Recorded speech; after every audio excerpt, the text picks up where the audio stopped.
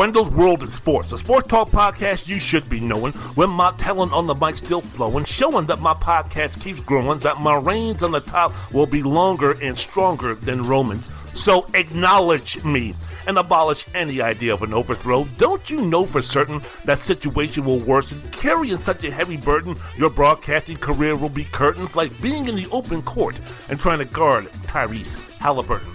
If you misbehave, I'll take you on a sport talk escapade, rather than Janet's, my planet where the word is set in stone and granted that you make battling me a habit. Each time it's over, you'll be shaking your head and muttering and stuttering. God damn it, I'm that guy, killing you like Kawhi. I'm a clipper, slicing and dicing the competition like Jack the Ripper, scoring on the mic like the Big Dipper, a Wilt Chamberlain, making it look oh so easy. In my podcast, I give nuggets that are better than Denver, making you quickly surrender, devastating like a pick and roll from Nikola Jokic and Jamal Murray, a verbal flurry that will make the competition scurry in a hurry. Run for the hills, the mountains, and other terrains, as the rains of gems that I spit from my lips to equip you with knowledge that's just bananas. I've got more junk in my podcasting trunk than the AEW's J of Anna. So I want this to be clear. What you hear about the best sports talk podcast year after year, no deceiving or misbelieving. When it comes to my podcast, Maxwell Jacob Friedland, aka MJF, he said it the best. But I'm better than you, and you know it! Wendell's World of Sports. Download, subscribe, rate, review, and most importantly, enjoy the most unique, entertaining, thought-provoking sports talk podcast you can ever listen to.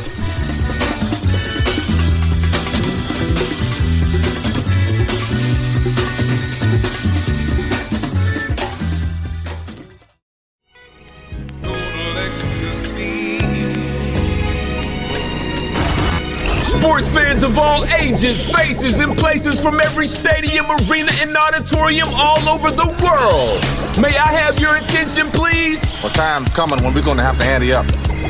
Ante up and kick in like men. Like men! It is now time to bring to your listening ears, hearts, and minds a sports podcast named Wendell's World in Sports with the one and only Wendell Wallace. Tell him how you feel. A podcast that gives you strong, passionate, unapologetic, uncompromised thoughts and opinions about the everyday happenings in the NFL. Mahomes looking to flip, takes it in for the touchdown. And college football to the NBA in my Georgetown Hoyas. Giannis fires one down and an exclamation point for Milwaukee. To any other sporting news of the day. And now, introducing the man whose love of sports was born and bred on the greatest Muhammad Ali, Lim Bias, Magic Johnson, Bernard King, and Eric Dickerson, Wendell Wallace.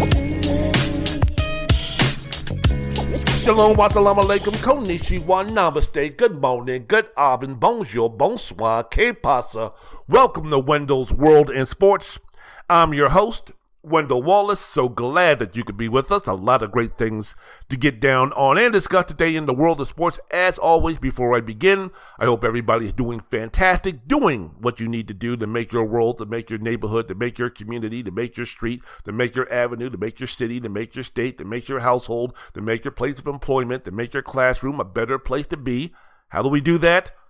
Love, peace, unity, harmony, respect, understanding of those of a different race, those of a different gender, those of a different political affiliation, those of a different religious background, those from the different side of the tracks, those from the different sides of the globe.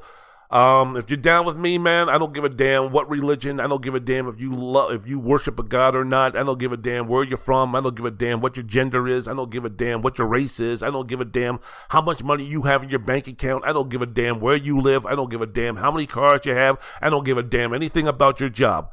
If you're going to show me love, peace, unity, harmony, and understanding, and show the world that if that's who you are, everything else, my ladies and gentlemen, is completely irrelevant. That's the problem with this world today. Too much division based on who's your God, based on which party are you for, based on what country are you from, based on what language do you speak first, based on what's your ethnicity, based on what's your gender, based on What gender do you identify with? Too much of that nonsense, too much of those roadblocks. I remove all those roadblocks if you just show me love, peace, unity, and understanding, empathy, sympathy, when or my brothers and sisters need it. So there you go, man. So I hope that's the deal coming from there. And also the other thing that I ask is, for my podcast's sake and for my sake, anywhere where you listen to your favorite podcast, iHeart, iTunes, Spotify, Amazon, do me a favor, will you? Download, subscribe, rate, and review the most unique, entertaining, thought-provoking sport talk podcast. If you could do that for me, Wendell Wallace Jr. would be the happiest human being walking the face of the earth. All right, here we go, Ben. Let's go ahead and start what's happening on the show.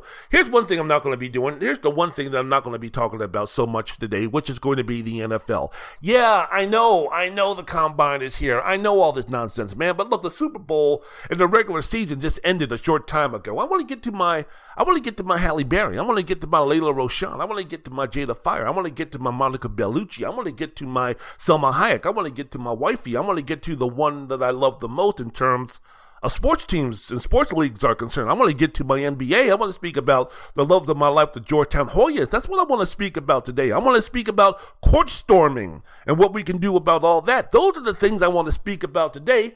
Look, just to satisfy you, I'll give you a little bit of taste. Here's the thing, man. The NFL draft is happening in, almost, 2 months? I'm recording this on a Tuesday afternoon, right before my Georgetown Hoyas get their asses whooped by Villanova, probably. So I'm doing this on the Tuesday, February 27th. The draft isn't until later on in April. And we've got so much time to be speaking about which quarterback is going to where and who's going to be drafted. And look, the combine, Caleb Williams isn't throwing, and Marvin Harrison Jr. said that he's not going to be working out for anybody, and blah, blah, blah. We've got so much time. I know this is the dog days of sports right now, especially for those who are just, who are just thirsting or just starving for some NFL. I know that you guys are still going through withdrawals, and I'm quite sure you can say right now the dog days of the NBA, the dog days of college basketball, Major League Baseball hasn't started off yet, the dog days of hockey. We really haven't had a blockbuster fight.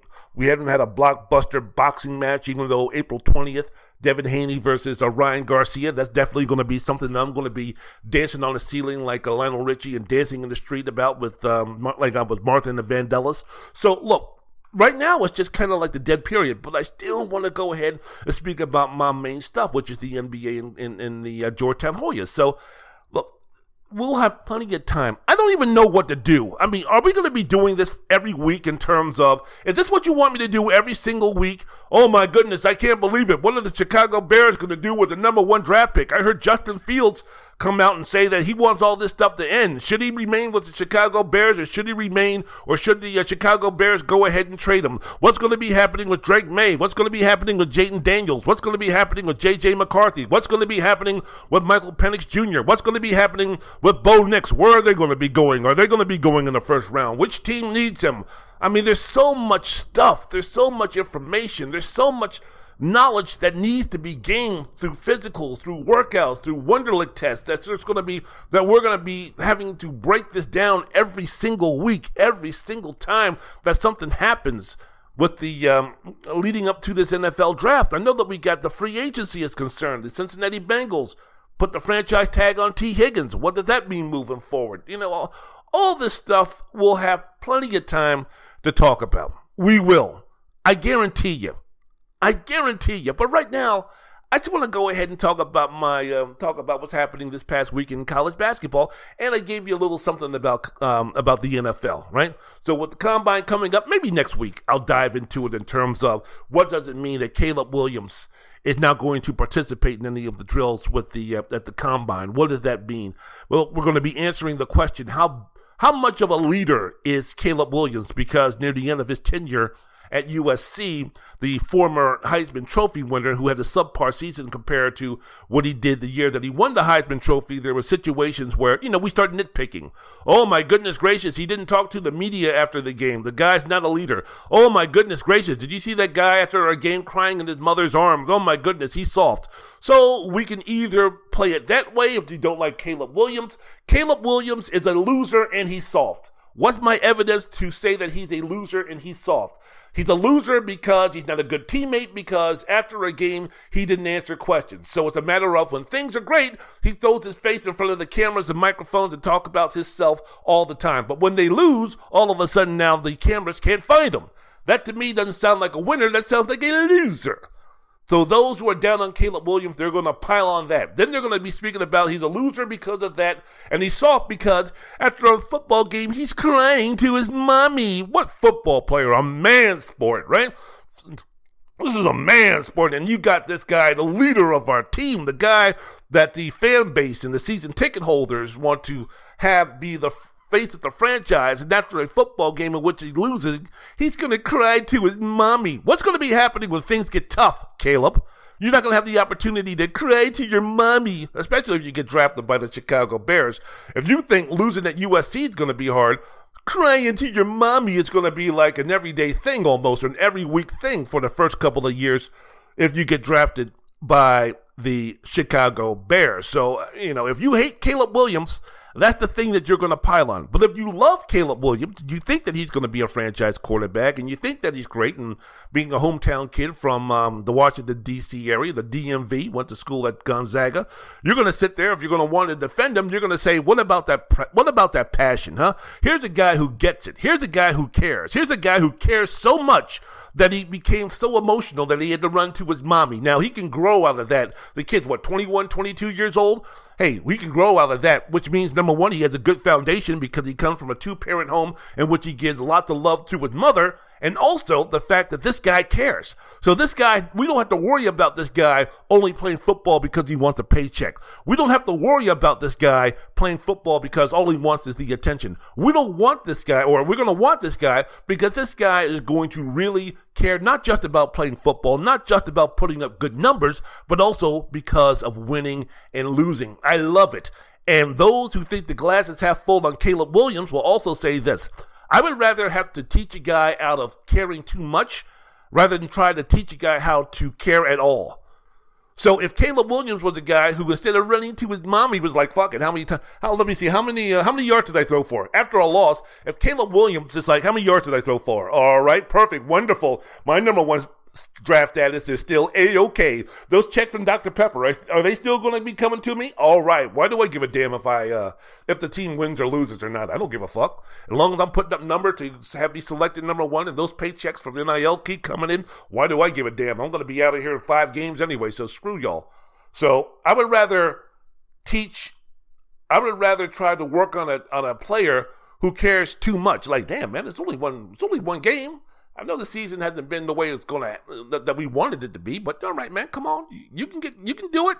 This, that, and the other. You calm down a little bit. It ain't the end of the world. You just got to work harder. You just got to do this. You just got to do that. I would appreciate trying to do that rather than try to come with somebody and say, hey, look, I know that you're playing football because of all the perks and that you really don't love playing football and you really don't care about wins or losses, again, as long as the paychecks keep coming in.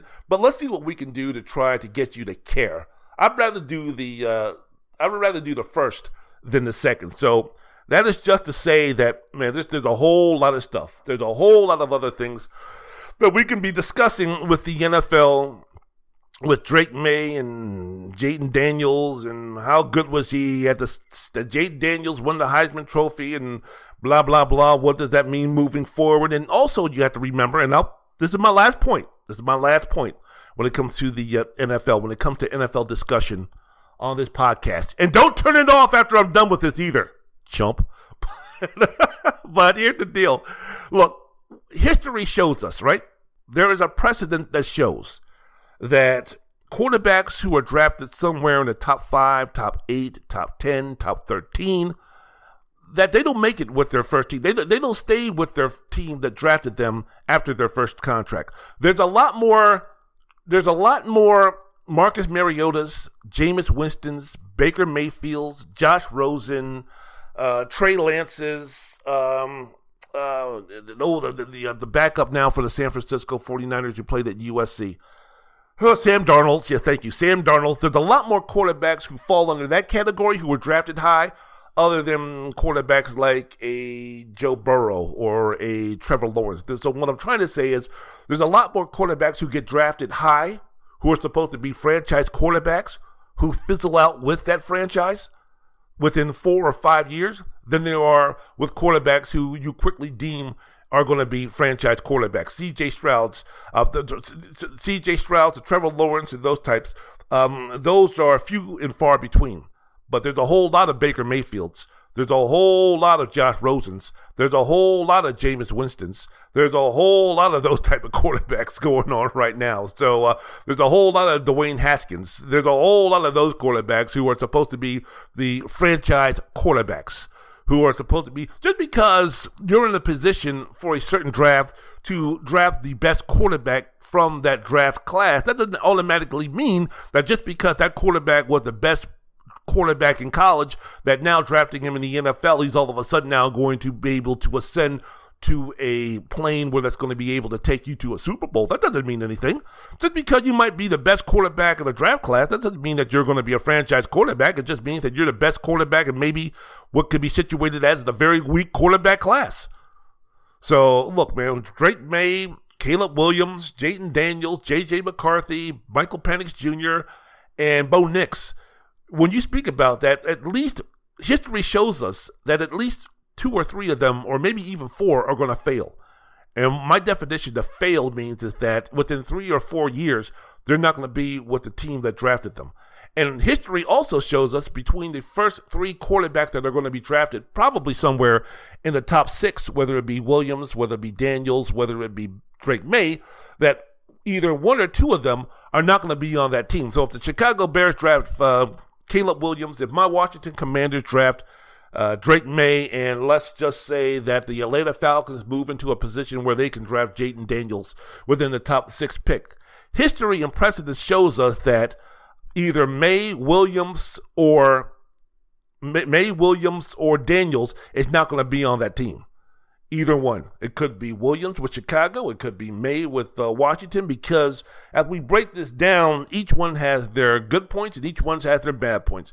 And if you listen to people who have been doing this for a long, long time in terms of drafting, in terms of scouting, in terms of evaluating, they're all over the place with these quarterbacks. For the most part, Caleb Williams has good analysis, but man, people are all over the place with Drake May and Jayden Daniels. So I don't know. Who knows? You don't know. We don't know. Give me a little bit more time to marinate. Give me a little bit more time to listen to some folks. Give me a little bit more time to be educated. Give me a little bit more time to go over this stuff, and then we can go ahead and I can start talking about the upcoming quarterbacks for this NFL draft. And you could do that for me. Thank you. Let me get to some basketball, college basketball. There's 2 things, man, that need to be changed. Court storming. Court storming. A rite of passage for us, for the students, right? When you're 18 to 22-year-olds, the argument I've been hearing over the last couple of days after the situation with Duke and Kyle Filipowski against Wake Forest went down on a Saturday, and the defendants of those who say keep court storming is a situation where it's like, look, man, I mean, hey, it's a rite of passage for the students, right? It's all about going to college. That's one of the great things about going to college, is to be able to say that you participated in a situation like that. You were there when our team upset a number 1 team, whether it be in football or whether it be in basketball, and we had the opportunity to rush the court or to rush the field, right? Isn't that the situation that people have been coming up with? Well, I'm here to tell y'all, and I'm here to tell you, that's a straight bullshit, man. Let me tell you what you're in college to do. You're in college to make sure that your parents who paid for your college, they got their bang for the buck. If you are going to college on federal loans, student loans, and that type of thing, that you get yourself a degree and a profession that's going to be able to have you pay off those loans. But for the most part, you go to college to learn, man. Both you grow in a mental state, in a physical state, in a understanding state, in a common sense state. For a lot of you folks, for a lot of these kids right now, man, it's going to be the first time that they're going to be leaving the house. It's going to be the first time that they're going to be away from their parents. It's going to be the first time that they're going to have the responsibility to get their lazy asses up out of bed and to go to school and to meet their responsibilities. It's going to be a situation where not only are they going to be going to school, but they're also going to be looking for internships. They're going to be looking for jobs to keep them. They're going to be learning. They're going to start the journey of how to become an adult. That's what college is all about. For the most part, you're probably going to meet the first real love of your life, possibly your wife, in college, right? You're going to meet some of your best friends that you'll have for the rest of your life in college, right? For the most part, you'll probably start putting down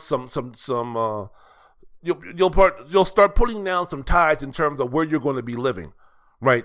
When you go to college. So all of those things are about the reasons why you go to college: to get that education, to get that degree, to learn, to grow, to become a man, blah, blah, blah, blah, become a woman, this, that, and the other. It's not to rush the field after your team wins or upsets a highly ranked team, right? It's not college is not for you to go ahead and run onto the court, right? That's not what college is all about. So when people start talking about it's the rite of passage, it's all about it's all about the college experience. No, it isn't. That's bullshit. That's nonsense.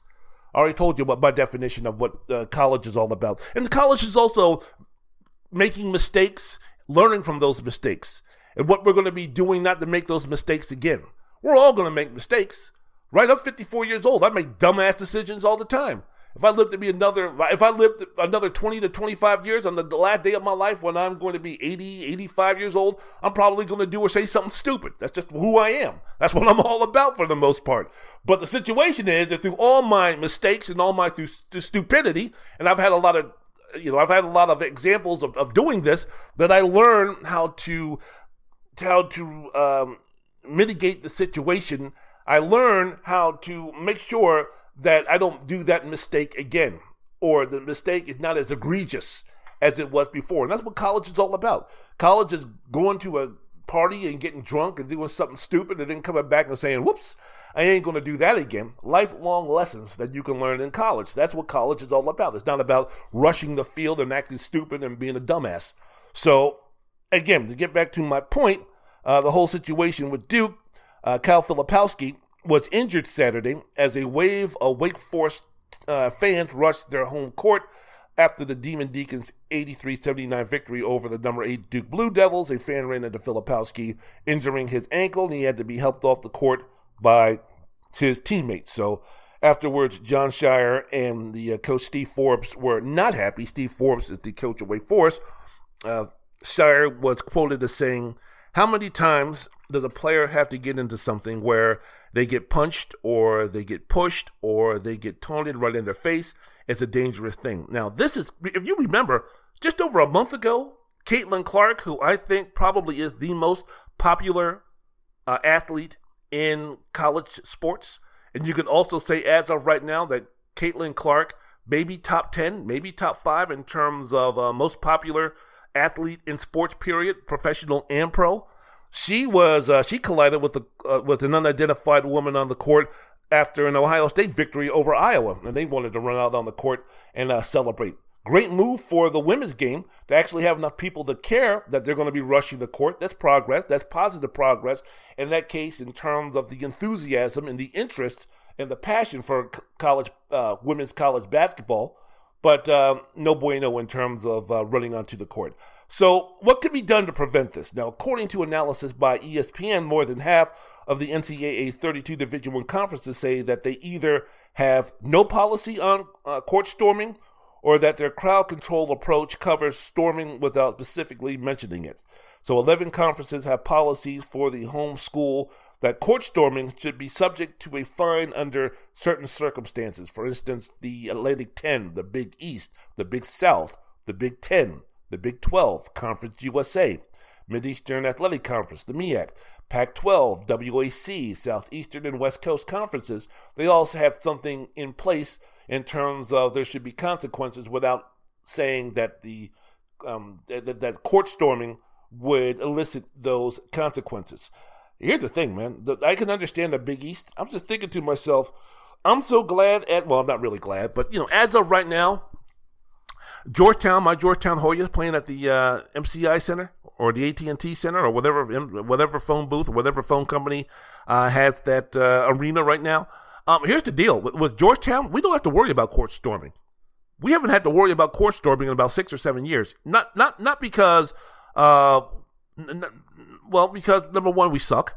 Number two, the fact that, let's just say, for instance, this season, we're playing the number one ranked UConn Huskies right at home when they were ranked number one, or they were ranked in the top 5 at that time. I know at home this season we played Marquette when they were ranked 5th in the country, or we played Creighton at home when they're ranked somewhere in between 10, 12, 15, somewhere right there. Let's just say, for instance, the miracles of all miracles happen, right?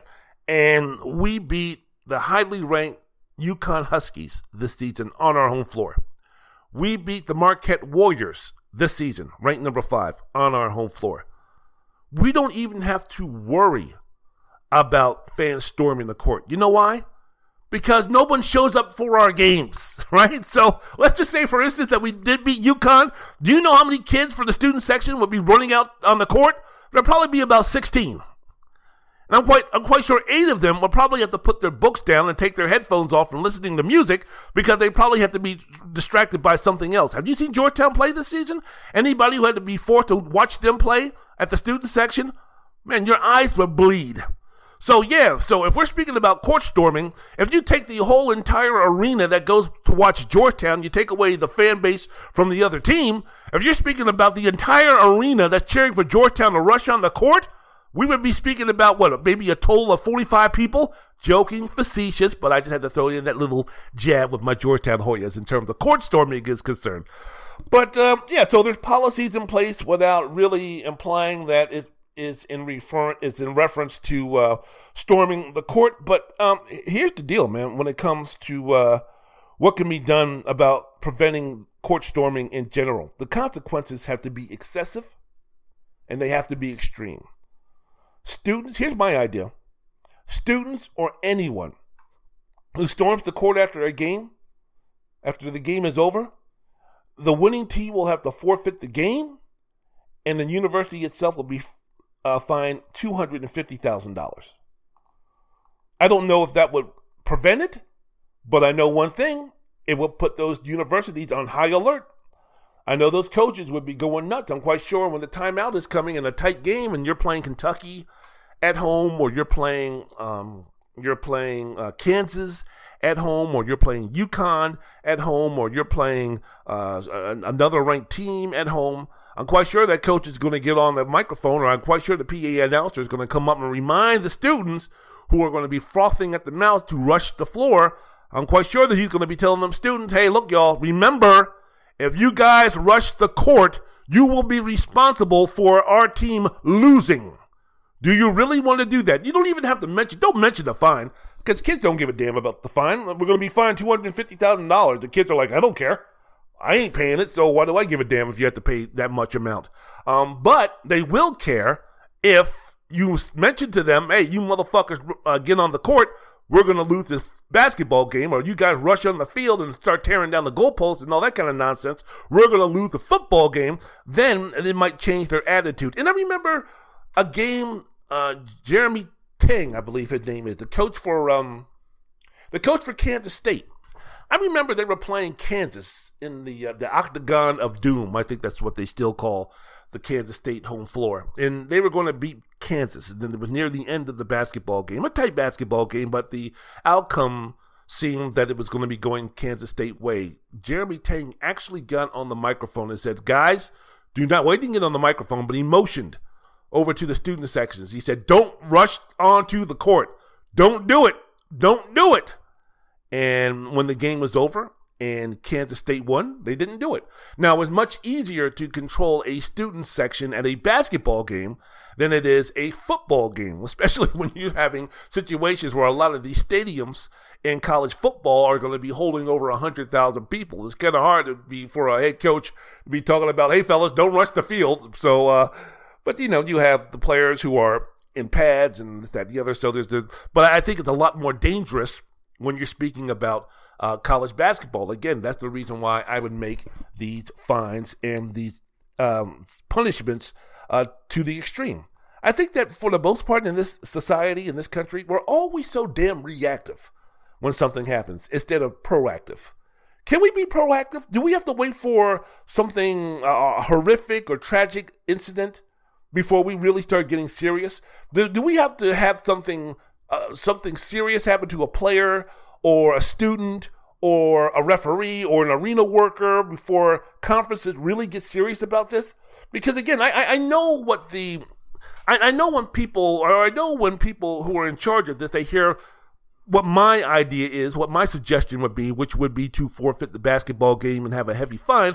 I know that what they're going to say, well, because of that, we can't really take that away from the students who are on the floor. That wouldn't be fair, blah, blah, blah. And also a situation where why go to that extreme? And I always say, hey, man, what is it? What is stopping a student or a fan or an adult who's going to the game not to try to harm one of these players, opposing players, or a referee when they're at one of these games? What's stopping a guy, for instance, a student or a fan who the game before, or let's just take for instance Wake Forest and Duke, right? Well, I had Filipowski and Duke. I placed a huge wager on Duke winning a basketball game by covering the points, right? And Duke didn't. And because of that, I lost everything. I'm a degenerate gambler. I have a gambling addiction, right? And I'm not in the right state of mind to begin with. So, my goodness gracious, I put all of this money on Duke because I thought Duke was going to be able to cover, and I thought that I could recoup some of the money that I lost, and this, that, and the other. But because of that, I lost everything.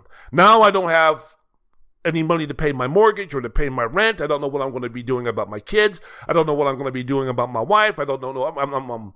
My job is not going to be able to do this and that and the other. So basically, I'm lost. Basically, I'm screwed. Basically, I'm fucked. And the reason why is not because of my stupidity. It's not because of my addiction. It's not because of me. It's because of Filipowski. It's because of John Shire. It's because of all those other players. They're the reason why I'm in this situation. This is how someone with an addiction like gambling or something like that usually acts. I don't know, but that's what I've heard in terms of how they think. Oh my goodness gracious, this is horrible. You're the one to blame. You're the reason why I'm in this predicament. So I'm going to do something about it. You put me in a bad position, I'm putting you in a bad position. And if the guy becomes suicidal, if he's at that state of mind, then he's like, fuck it. Before I go out, I want to try to take as many of the Duke Blue Devils with me because they are the ones that put me in this situation. They are the ones that ruined my life. They are the ones that are responsible for me to want to commit suicide. They are the ones that are responsible that my kids will no longer have a daddy, which if you're that down and out, I'm quite sure it'd probably be a good thing. Or that's the reason why my wife is going to be a widow. Not because of me, not because of my addictions, not because of my impulses, not because of my bad decisions, but because of you. Costed me an opportunity to win a game. So when this game is over, win or lose, I'm running out and I'm doing something. I'm going out with a bang, baby. What's stopping somebody from doing that at a college football game or a college basketball game? Right? And that's the extreme. And like I said, I know that the people will say, oh, that's just being dramatic and that'll never happen and that's ridiculous. Really? Because it kind of sounds ridiculous in the world that we live in that's supposed to be civilized, right? This country, we always spout about how civilized this society is, which is the reason why we don't need rules that are that excessive, right? Lord knows that no one would ever think about going into an elementary school and shooting up children, right? No one would think about going to a high school or a middle school and start shooting up the students, right? No one would think about going into a church and then praying with his parishioners and then turning around and murdering them, right? No one would think about going into a movie theater and shooting up people, right? No one would think about going to an abortion clinic and bombing that, right? No one would think about blowing up a Federal Trade building, right? No, of course not. No, never, no.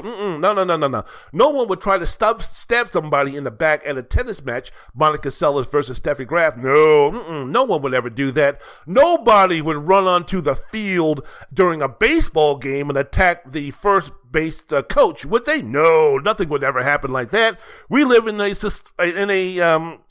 civilized society. We live in a civilized world. No one would ever think about going to a McDonald's and shooting up the place. No, never. Not in this country. No one would ever in Kaleen, Texas, go into a mall and start shooting up a bunch of elderly people who are there eating lunch. No, never. No one would ever go to a synagogue. No one would ever go to a place where Asian Americans get together and pray and commit some type of violence acts. No, not in this country. Never. No, of course not.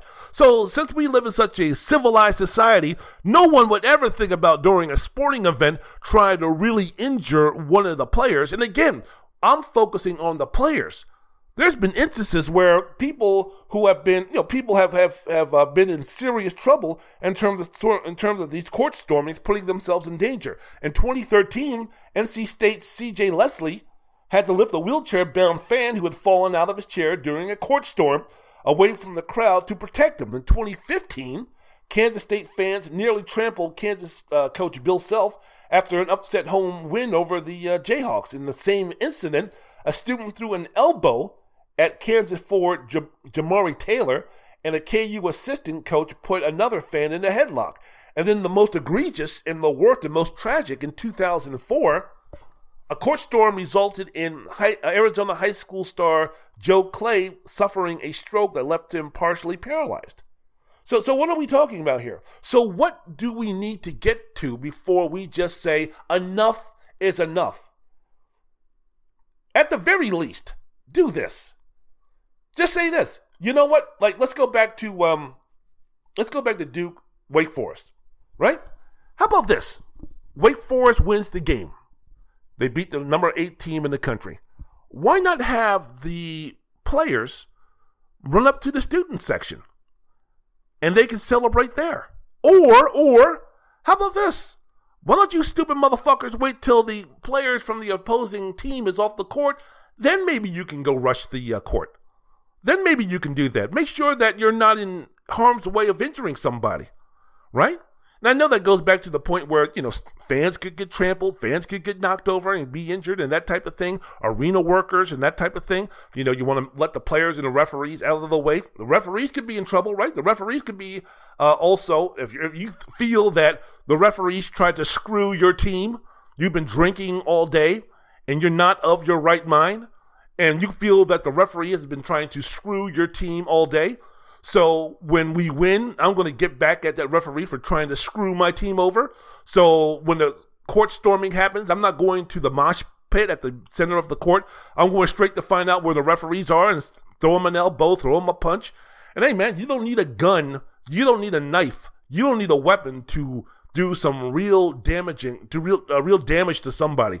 I mean, you can run up to one of these players and hit him in the back of the neck.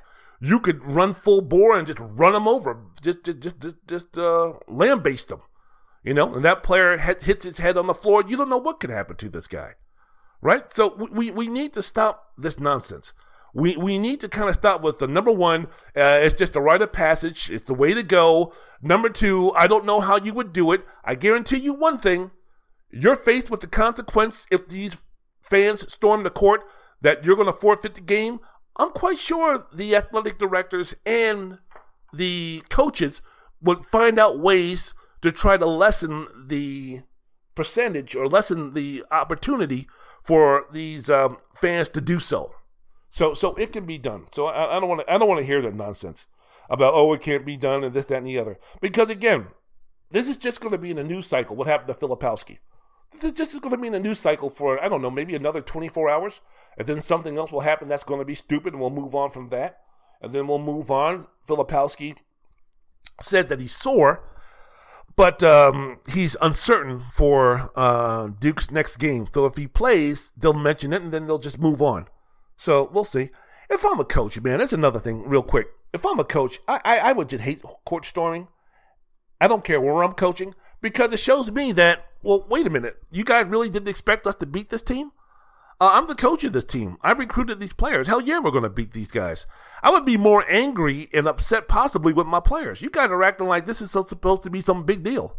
So what, we beat Kentucky? So what, we beat Kansas? So what, we beat UConn? So what, in a couple of years we beat Georgetown? So what if we beat Kansas or Kansas State or another ranked team? So what if we beat Houston? So what if we beat Gonzaga? So what? So what? I recruited a bunch of guys who I saw play against these same guys that you're playing with. So you're going to try to tell me that those guys are so much better than you that you're going to be jumping up and down and acting like a damn fool by beating these guys? Nah, you know one thing? One of the greatest student sections in college basketball, and it has been for decades, has been Duke. Duke University, the Cameron Crazies, right? Those guys have their own nickname, right? Guess one thing that the Cameron Crazies never do? They don't rush the court. Cameron Crazies, they're not rushing the court when Duke beat to Florida State, Duke beat to Miami, Duke beat to Georgia Tech, Duke beat to Virginia. Duke, they don't rush the court. Why? Because they expect to win those games. Coach K doesn't have to be doing some type of nonsense or bullshit when he was coaching about, all right, guys, don't storm the court. Cameron Crazy are like, yeah, don't worry about it. Of course, we're not going to storm the court. We expect you guys to win. Same thing in Kansas. And you notice how the great teams, the great college basketball teams, they ain't rushing the court at Rupp Arena.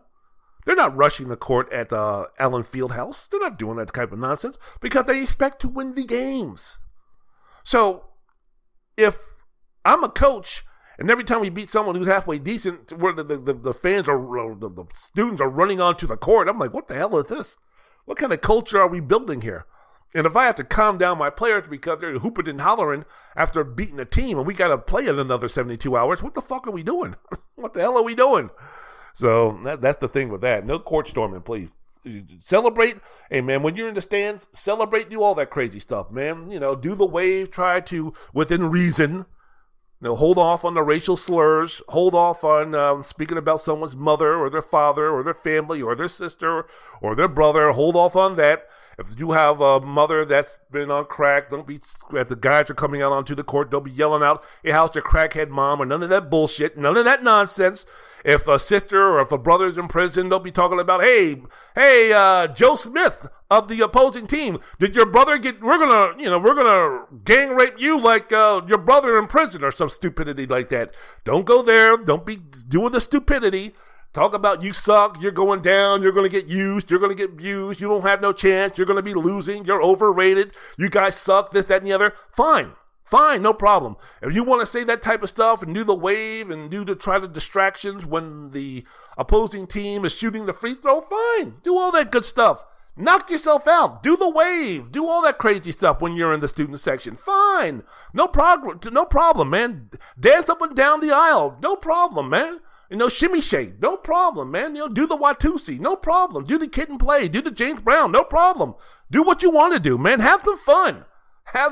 Laugh, joke. Just, like I said, taunt the other player. You ain't shit. You ain't doing nothing. You're getting used. You ain't nothing. Left, right. Sit down. You can't do that. Perfect.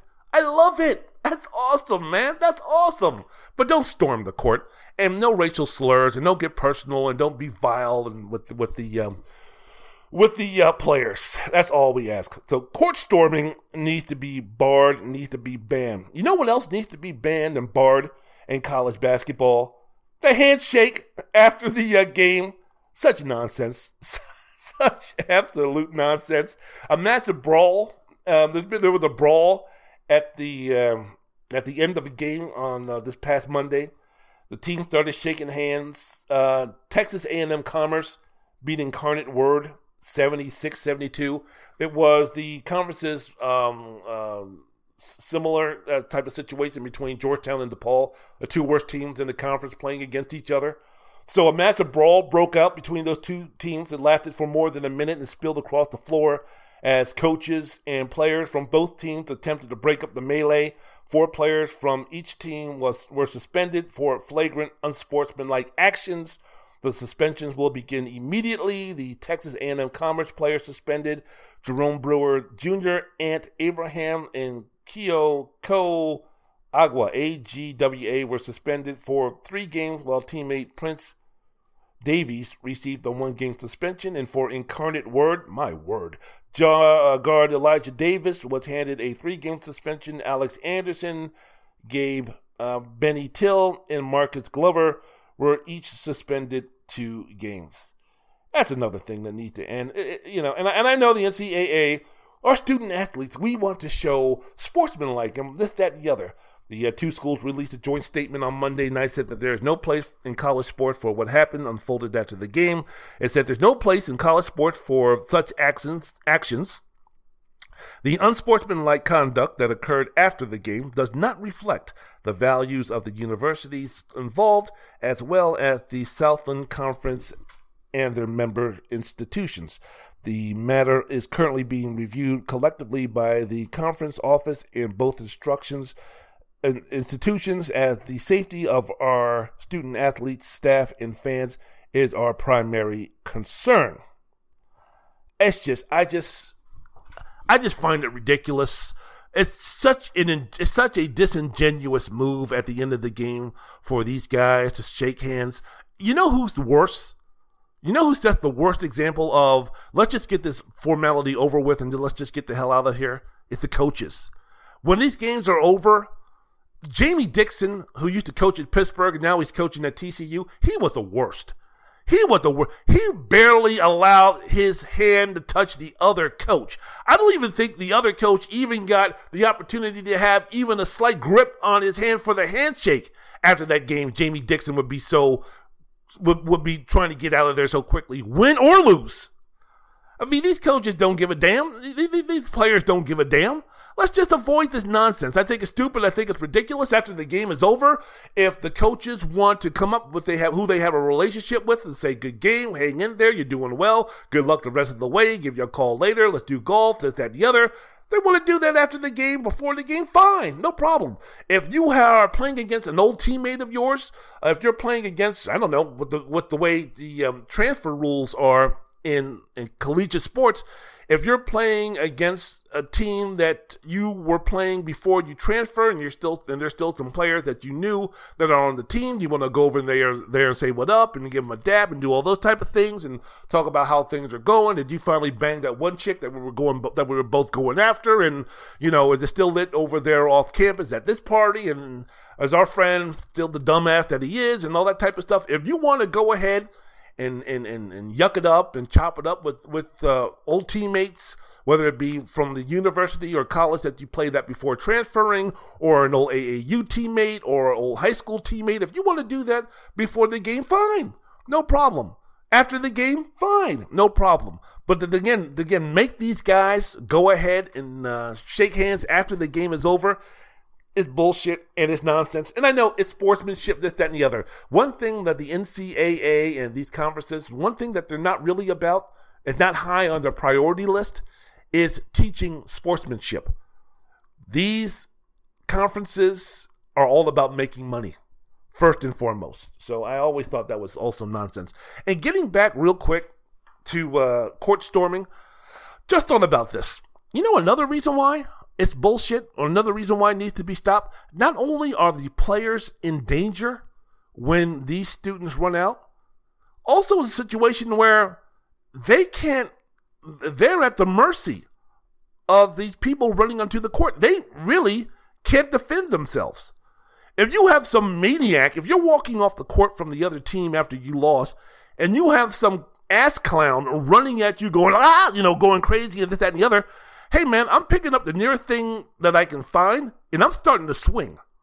Or if you come near me and you're chanting and you're nigger motherfucker, this, that, and the other, or you're, you kike, or I don't know, you chink, or wop, or spick, I don't know, or some type of nonsense like that, or your mother's a whore, or something like that, I don't know, I'm glad that your dad's dead, or some nonsense like that. If you have a fan, or a nutcase, or nutball coming up to you like that, hey man, I wouldn't begrudge that player one bit if he hauled off and shattered his jaw. That's what the dumbass gets for running up and saying some stupid ass shit like that. That's what you get for running up to these players as a perceived threat. I don't give a damn. Go back and watch the ending of Game 7 of the 1984 NBA Finals between the Lakers and the Celtics at the Boston Garden. Watch in particular at the end of the game, Larry Bird. When the final shot, when Cooper takes the straightaway three after he double dribbles to move back to the 3-point line, and he shoots the shot, and as soon as the buzzer sounded or the time hit 0, that whole Boston Celtics crowd ran out the center court or ran onto the court. I mean, Kareem and Parrish were still battling for the rebound. As soon as the buzzer sounded and you see this wave of fans running onto the court. Watch Larry Bird. Larry Bird ran off that court swinging. Larry Bird was not playing. Don't get near me. Don't touch me. Don't hug me. Don't jump into my arms. Don't pat me on the back. No. Larry Bird ran into that locker room through that crowd. My man was swinging, and my man was stomping on some folks. It was awesome. It was fantastic. If they would have been able to give Larry Bird a chair, like a steel chair, my man would have ran off that court swinging at folks. So, hey, man, God bless you, Larry Bird. Amen, Larry Joe Bird on that one. So if I'm one of these guys, man, from Duke, Kentucky, North Carolina, whatever, and I see these motherfuckers running on the court and running towards me, I'm picking up one of those chairs and I'm swinging. And if I crack your skull, oh, well, that's your fault. At least the society won't have to worry about that stupid motherfucker anymore. So, yeah, man. Shoot. So it's amazing. Because like I said, the player who injured Filipowski, he's not identified. Probably nothing's going to happen to him. None of that stuff is going to happen, right? But if Filipowski, if he saw that guy coming and he threw a punch and he knocked that guy out, oh my goodness, we would be yelling and screaming about what a horrible guy Kyle Filipowski is. So that's another reason why court storming needs to be banned. I had to go back and give you that opinion. All right, so let me see here. So I've had about enough of that. After the boogie break, I'm going to go ahead and, I'm going to talk about my Halle Berry. I'm going to talk about my Layla Roshan. I'm going to talk about my Monica Bellucci. I'm going to talk about my Selma Hayek. The NBA, Eastern Conference, Western Conference, going to be speaking about some of those teams. Look, the Eastern Conference, for the most part, is like, yeah, whatever. We got Boston and Cleveland lost a couple of games. Milwaukee's starting to get it together. Miami seems to be heating up a little bit. See, Miami heating up. See? So the East has some interesting things going on, but the real stories, the real this should be interesting, are happening in the Western Conference. So I'm going to discuss both of those, the Eastern Conference, the Western Conference, and some of the things that are going down in those conferences right after I boogie. Wendell Wallace, Wendell's World in Sports.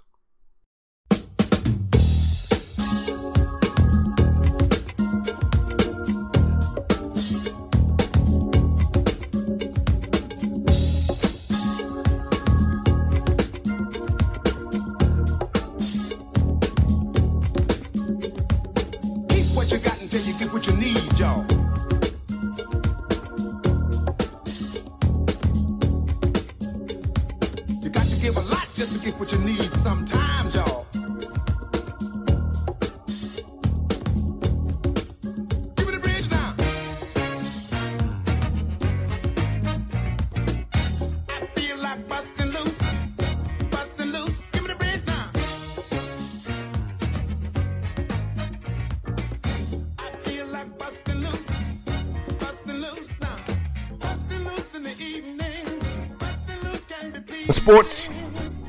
I'm your host, Wendell Wallace. So glad that you could be with us. Yes, end court storming right away. Because again, this doesn't need to be excessive. The consequences for the action doesn't need to be excessive. We live in a civilized society. Yeah. A guy in South Carolina walks into Ebenezer Baptist Church, prays with his parishioners, shoots them. Then the governor, who's trying to become the Republican presidential nominee, says, racism? There's no racism in this country. Racism never happened. This country wasn't built on racism. Really? I need to go ahead and look up the definition of slave. Civilized society? Yeah. We have a bunch of stupid motherfuckers who are going to be voting for a clown who's fucking up there after he lost the election. Before he lost the election, say, well, if I lose the election is rigged, so, you guys should go to the Capitol and do something about it. And we have a bunch of stupid motherfuckers in this country, too many of them, who say, okay. Then a guy who's being indicted on 91 counts sits there and goes, okay, we'll vote for you. So, yeah. Civilized society, huh? Smart society, huh? Educational society, huh? Yeah, okay. Wendell's World of Sports. I'm your host, Wendell Wallace. So glad that you could be with us. Man, the NBA. Some good stuff going on. Eastern Conference, Western Conference. There's about 26, 27 games left to go in the season. It's going to be over quicker than you thought. For those who might not be a diehard NBA fan like myself, it's a situation where, look, man, you guys are probably going to be caught up in March Madness, so that's going to take away a lot of March for you with the NBA. So you're going to turn around, man, and this situation is going to be like, wait a minute, there's only 5 or 6 games? It's interesting because 82 games might seem like a lot, but then let's put it this way. Let's just say you're a solid NBA fan, okay? For the most part, you really might watch a couple of games at the beginning of the season when the league starts. Let's just say you're a Laker fan or a Boston Celtics fan, or maybe you're a fan of one of the players, right? So you go ahead and you might watch the Lakers' first 7, 8, 9 games of the season. But for the most part, you're still in football mode. The NFL and college football is still going on strong. So the NBA is really put on the back burner. And by the time the college football season's over and they play the championship game, you look around, the NFL is still in the last push to see who's going to be in the playoffs. So you're really going to be locked in on that. Meanwhile, the NBA is in game, 20, 24, 25. So the first 25 games of the NBA have passed, and maybe you've paid attention to maybe 3, 4 games, the opening game of the season, maybe a couple of games after that. So it's a situation, again, if you're really delving in it, if you're really loving, and if you're really passionate, or if you're a Dallas Cowboy fan, or a Los Angeles Ram fan, or a Pittsburgh Steelers fan, or a Green Bay Packer fan, or one of them, you're mainly focusing on the NFL season. Or if you're an Alabama fan, if you're a Georgia fan, if you're an Ohio State fan, if you're a Clemson fan, if you're a Michigan or Michigan State fan, you're all of your attention, most of your attention is going into that. So the NBA just flies below the radar in terms of, hey man, you turn around and you blink, you watch opening night on TNT, you might watch the opening games on ESPN, and then you kind of put it on the back burner, and the next thing you know, you're 28, 30 games into the season the next time that you check. Then there's a situation with that, you still have the NFL season going on, then you have the playoffs. And then after the playoffs and the Super Bowl, you turn around and it's like, wait a minute, the All-Star game is going to be in how many weeks? And many people think that the All-Star game is like the halfway point of the season. No. Oh, no, my brother. The All-Star game normally happens when there's less than, not just 42, but less than, 35, 34 games. So right now we're at the stretch where there's less than 30 games to go. The end of college basketball is near. And most folks don't really give a damn about the regular season in college basketball, but they do care about the conference championships, the conference tournament, and then the NCAA tournament itself, which bleeds into the first week in April. So it's a situation where you turn around and the NBA, you get back to the NBA, and it's like, wait a minute, how many games are left? Less than 15. And we're not even speaking about the baseball season starting around that time, too. So the NBA, for the most part, can kind of hide in the shadows, or even hide in the opening, but because there's other things going on that divert your attention from really focusing on the day-to-day of the NBA. But the Eastern Conference, Western Conference, they got some good stuff going on. Let's focus on the Eastern Conference, shall we? Speaking about the Boston Celtics, I am recording this again on a Tuesday. I know that they're playing tonight on TNT against the Philadelphia 76ers. But right now, in the Eastern Conference, the Boston Celtics are the best team in that conference, and they are by a good margin. They have a 45-12 record. They're winning 8 out of they've won 8 out of the last 10. They have a 7.5 game lead over the number 2 Cleveland Cavaliers. 6 of their 8 straight wins have come against losing teams. I mean, they beat Memphis, they beat Brooklyn, they beat Atlanta, they beat Chicago. Homecoming game against the Washington Wizards. Look, they currently have the best record, 23-11, in games played between the 18 teams that are currently above 500. Very impressive this past weekend against the New York Knicks at Madison Square Garden winning 116-102. All starters scored in double figures. They shot 57% from the field, 42% from the three-point line. Man, Kristaps Porzingis was going full heel on the crowd, laughing, joking, having a good time. Like, woo, I don't have to play for these motherfuckers no more. So this week, again, they begin a stretch of 6 straight games against teams that have a record above 500. You're speaking about Philadelphia tonight. Then you're speaking about Dallas, Golden State, at Cleveland, at Denver, at Phoenix. That game against both Denver and Phoenix should go a long way to find out exactly how good the Boston Celtics are, because their winning percentage, 789, that would be the best mark in the last 6 seasons, probably since the 65-17, 2017-18 Houston Rockets. So when you speak about it, and again, it comes back to with the Boston Celtics winning that championship. They have everything. They have the makings. It's almost like they're it's almost like if you wanted to compare them to an NFL team this season, they're almost like the Baltimore Ravens in terms of, coming out of their conference. I don't see anything that can stop them. Just like if you remember after that game against San Francisco, after that game against Miami, that it was clear to everybody at that point in time that the Baltimore Ravens were the best team in the NFL, and everything was set up for them to go to the Super Bowl, and that it would be a massive upset and disappointment if they didn't, because we didn't know Kansas City had that other gear. We didn't know that Patrick Mahomes was going to have that other gear once they got into the playoffs. So everything at that time in the regular season, when they were at their best, speaking about the Baltimore Ravens, pointed to them going to the Super Bowl. Not winning the Super Bowl, but at the very least getting to the Super Bowl. It's the same thing with the Boston Celtics and the NBA.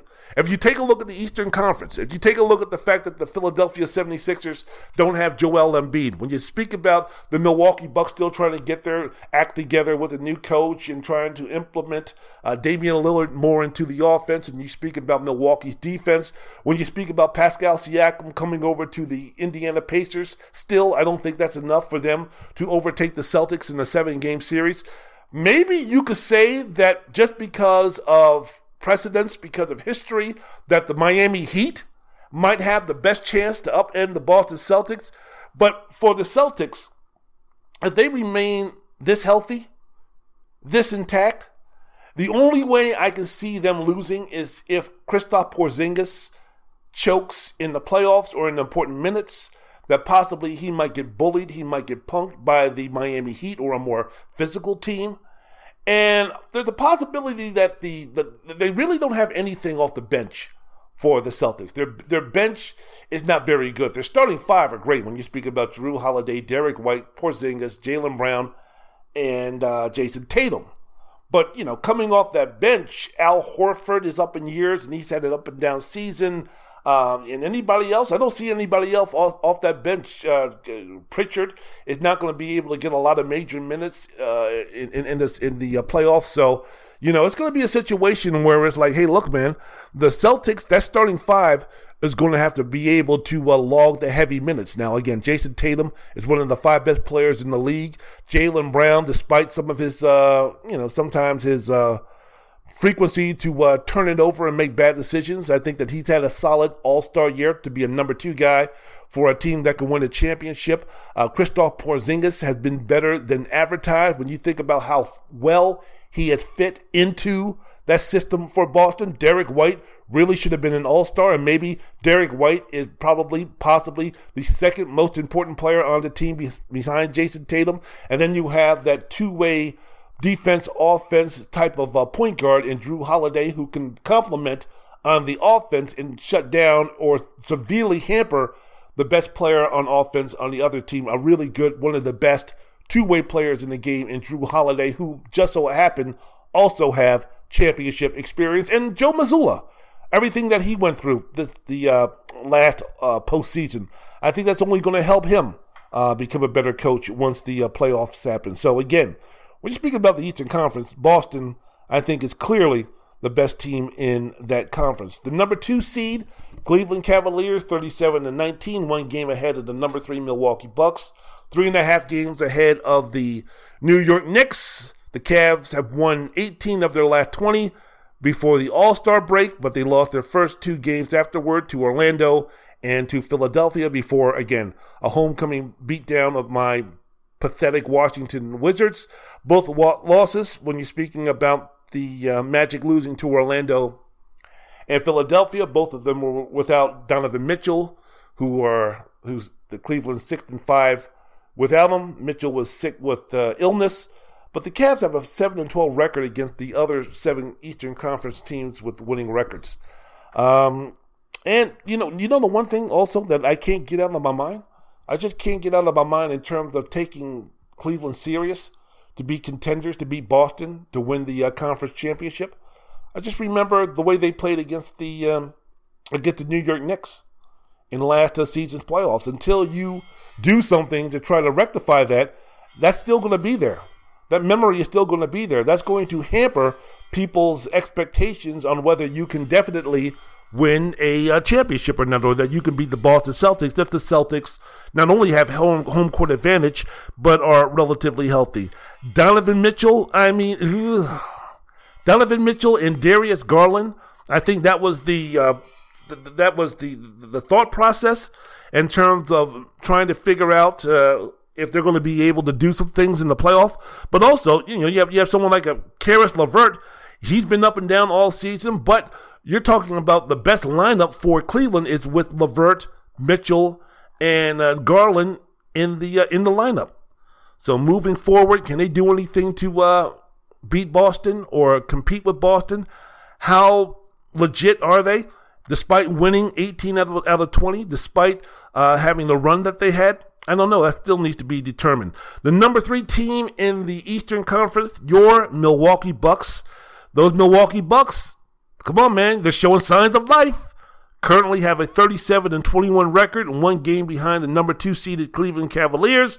They had their best win of the season on the road against Minnesota this past Friday. A slog of a 112-107 victory.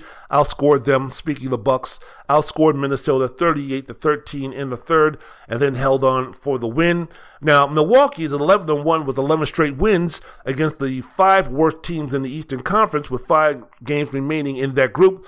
So that's 5 wins, possibly 4 wins you could pick up right there. 2 of those 5 games or those 5 victories have come against the Charlotte Hornets, who they beat by 31 points and then 36 points. So, yeah, the Milwaukee Bucks making stride. They beat up Sunday on a depleted, without Joel Embiid, Philadelphia 76er squad. That game against Minnesota, again, it wasn't pretty. They had to hold on at the end, but a victory on the road, especially with ESPN coming in and having all access with Minnesota, that was going to be a big deal for the Timberwolves, especially if you take a look at their history. So they were going to be taking that contest a little bit more serious than just any other old game in February. So it was an important, interesting victory for the Milwaukee Bucks.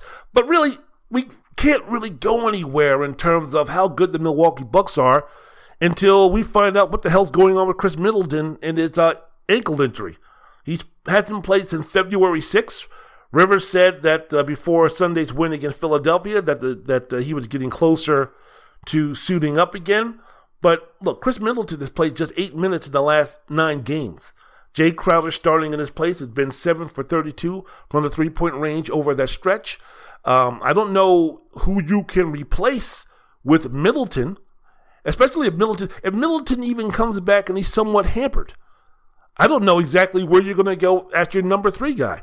Because, again, you're speaking about Damian Lillard still trying to get used to the offense, still trying to find his place, still trying to find when to dominate and be a good teammate. Rivers has said many times that he wants Damian Lillard to be the Damian Lillard of Portland.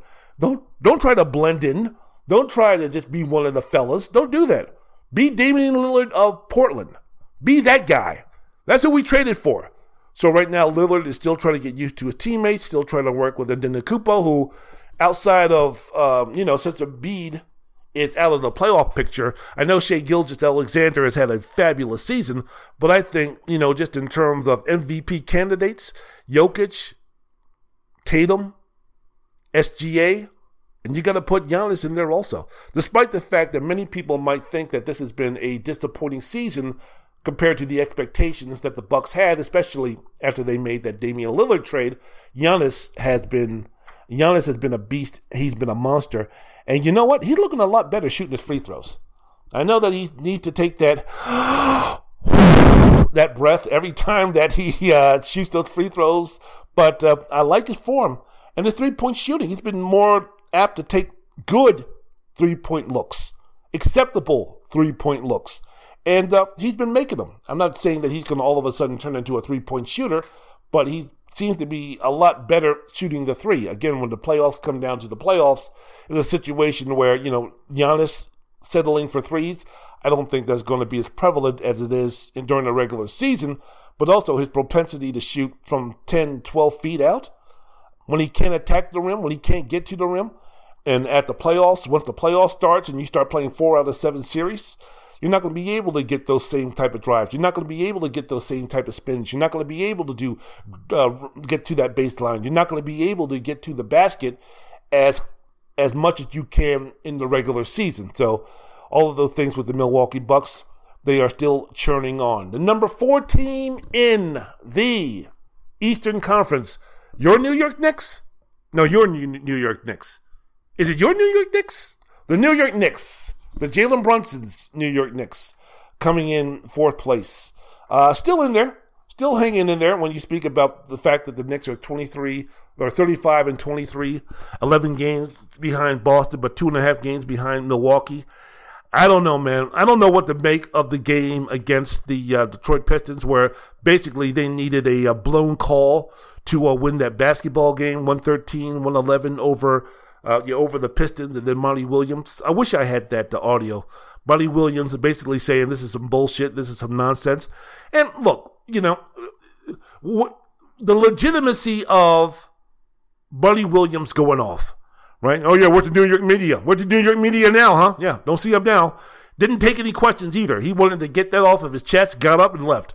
Look, Monty Williams, Christian man, believing in Jesus, believing in God, situation where he's not one of these after every game. He's running in talking about how bad the referees are. He's not during the game. He's not Doc Rivers. He's not whining and complaining all the time. He's not demonstrative. He's not showing up the referee. So when you see Monty Williams being that upset, being that angry, the fact that, look, I'm going to get this off my chest. I ain't asking no questions. I ain't answering no questions. I'm just going to do this. I'm just going to get on out of here. For him to be that angry, yeah, it was a blown call. Yeah, it was a missed call. In the league, I don't know yet if they've come down and said that it was a bad call, but quite frankly, when they get the report from the referees, they'll probably say that, but be like, oh, well, we missed the call. Our bad. But, so yeah, getting back to the New York Knicks. OG Anunoby, Julius Randle still out with injuries. The Knicks ranked 21st defensively over the past 4 weeks that Anunoby and Randle have been out. More that says with Anunoby more than Julius Randle. But my question now is the fact that because Randle and OG has missed so many games, is Jalen Brunson starting to wear down? Because Brunson has had a usage rate of 35% over the 10 games that he's played into injuries to Anunoby and Randle, which is second in the league, and his true shooting percentage over those 10 games has gone down from 60% to around 57% in the last 6 games that Anunoby and Randle have played. So, again, they needed a bad call to get by Detroit on Monday, and when you speak about 9 of the next 11 games will be against teams with winning records, and they're currently 12-21 within the group of teams that they're going to be playing. It's going to be, because we're speaking about, because we want the New York Knicks to do well. We want Madison Square Garden to be jumping. We want, when playoff time comes in the NBA, there's nothing more fantastic in terms of seeing the Madison Square Garden rock and roll when the Knicks are legit.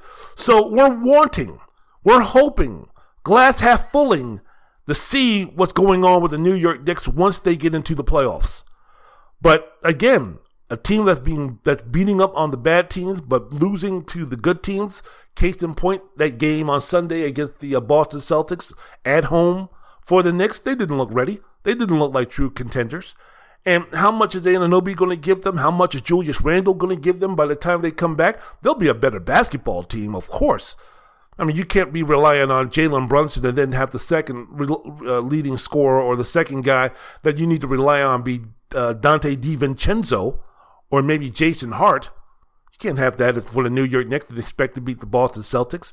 So, yeah, you're going to need Randle, but you're going to need a fully into it. Let's go. Don't worry about my injuries. What injuries? Not speaking about injuries. Might be sore, but not hampering me type of injuries with Julius Randle and OG Anunoby. You're going to need those guys ready. You're going to need those guys rip-roaring ready to go. How much time are they going to need to get that done? That's going to be the question. Again, these next 11 games are going to give us a good indication of what the New York Knicks are all about. The Philadelphia 76ers, 33-24, good victory over Cleveland at home. The Sixers are still in 6th place. You got the Pacers, you got the Heat, you got the Magic all within 2 games of the loss column. Here's something that's interesting, because we're speaking about, when we speak about the playoff contenders in the East, we start bringing up the names, of course, of Boston and New York and Milwaukee for the most part. And then the other team that we're always speaking about is the Philadelphia 76ers. Now, mainly we were speaking that because of the dominance of Joel Embiid and the ascension to being a solid Robin when you're speaking about Tyrese Maxey. Now, with the uncertainty of Joel Embiid on when he's going to come back from this meniscus tear in surgery or whatever, that rehab and those type of things, are we still sure that the Philadelphia 76ers are even going to make the playoffs? Because again, when you take a look at the bottom seeds of the Eastern Conference, and what I'm speaking about, are you guaranteed, are you still confident that the Philadelphia 76ers are going to make the playoffs? What I'm saying is, do you think that they're going to be one of these top 6 teams and not have to worry about being in the play-in game? Are you sure that the 76ers are going to hold on to be able to do so? Because right now, as I mentioned before, with Joel Embiid, they're not just treading water, they're sinking. So 16 of his final 25 games, including 15 of his next 20, are against teams that currently have a winning record. So you're talking about, look, Tyrese Maxey, great as a Robin, not great as a Batman, especially when there's no other Robin to replace Robin on the Philadelphia 76ers. You can't really replace Batman, which is Joel Embiid. He goes down, so now Robin is trying to be Batman. That ain't going to make it, because Tyrese Maxey, he's not on the same level as a Jason Tatum. He's not on the same level as a Giannis Antetokounmpo. He's not on the same level as Nikola Jokic. He's not on the same level of a Shai Gilgeous-Alexander. He's not on the same level when he's healthy as a Kawhi Leonard. Tyrese Maxey is not that guy. Tyrese Maxey is a very good Robin, but then to move up and replace Joel Embiid, his responsibilities for the team winning or losing, that's unfair to him. He's not that guy.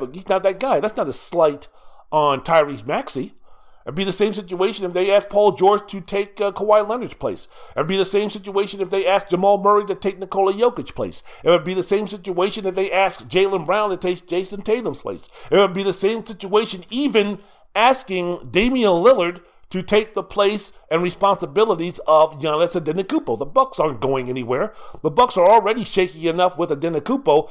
With him out and then having to put on Damian Lillard, it would just be a replica of what Portland went through last season in terms of its success with Lillard as the main guy. Again, that's not a knock on Damian Lillard. It's just the situation that he's in. New coach, new city, new everything. Of course he's not going to be able to perform up to that level. He needs Antetokounmpo, just like Antetokounmpo needs Lillard to get better for the Bucks to have a real shot, along with the health issues being taken care of by Chris Middleton. All that comes back to the Philadelphia 76ers and say, all right, if we're going to ask Tyrese Maxey to duplicate the responsibilities of Joel Embiid, who else on the 76ers then are we going to ask to replace what Tyrese Maxey gives us? Because you can't leave that vacant. If you're going to have Tyrese Maxey take the Batman role, we just can't say, well, no one's going to be able to take the Robin role. We'll just leave that alone. The 76ers aren't going to be making the playoffs if that happens. They're not going to be able to hold on to that number 6 seed if that happens. So who's going to be able to be the second best player on the 76ers team if Tyrese Maxey is going to have to take responsibility of being number 1? Is it going to be Tobias Harris? Is it going to be Buddy Hield? Is it going to be Kelly Oubre? Who's it going to be? Because none of those options look any good. None of those options would make me want to run out, get a Philly cheesesteak, sit back, relax, and go, yo, Rocco! No, that's I should say Joe Frazier instead of Rocky Balboa. So, no, that's not applicable in terms of like, yeah, let's have the story of the Philadelphia 76ers making some real noise once the playoffs start. So, for me, my deal is that what's the update on Joel Embiid? What are we going to be doing in that situation? And how much wear and tear and taxing is it going to be for Tyrese Maxey to take the place of Joel Embiid? This is 3 years from now. This scenario, this situation that Tyrese Maxey is going through right now, it's going to be great for him. It's going to be fantastic for him. If we can get ourselves a healthy Joel Embiid. And what is that definition of a healthy Joel Embiid? When's the last time Joel Embiid has been Nikola Jokic healthy? And when I mean Nikola Jokic healthy, I'm talking about, for the most part, if they're going to play 82 games during the regular season, in terms of the 76ers, that's their schedule, that can Embiid be there for at least 65? Because Nikola Jokic can. If we're going to be going into the playoffs and having the gauntlet of running through the Eastern Conference and making it to the NBA Finals and winning the NBA championship, can Embiid be there for at least 75, 80% of the games? Because guess what? Nikola Jokic is going to be there for 100, unless something fluky happens to him. Joel Embiid is never going to be that guy, because guess what? The more injuries you accumulate during your career, you don't get stronger, you don't get more resilient, you don't come back quicker from those injuries. It takes a toll. So this meniscus injury that Joel Embiid is going through, it's not a situation where he's going to get this fixed and he's going to come back bigger, stronger, better than ever.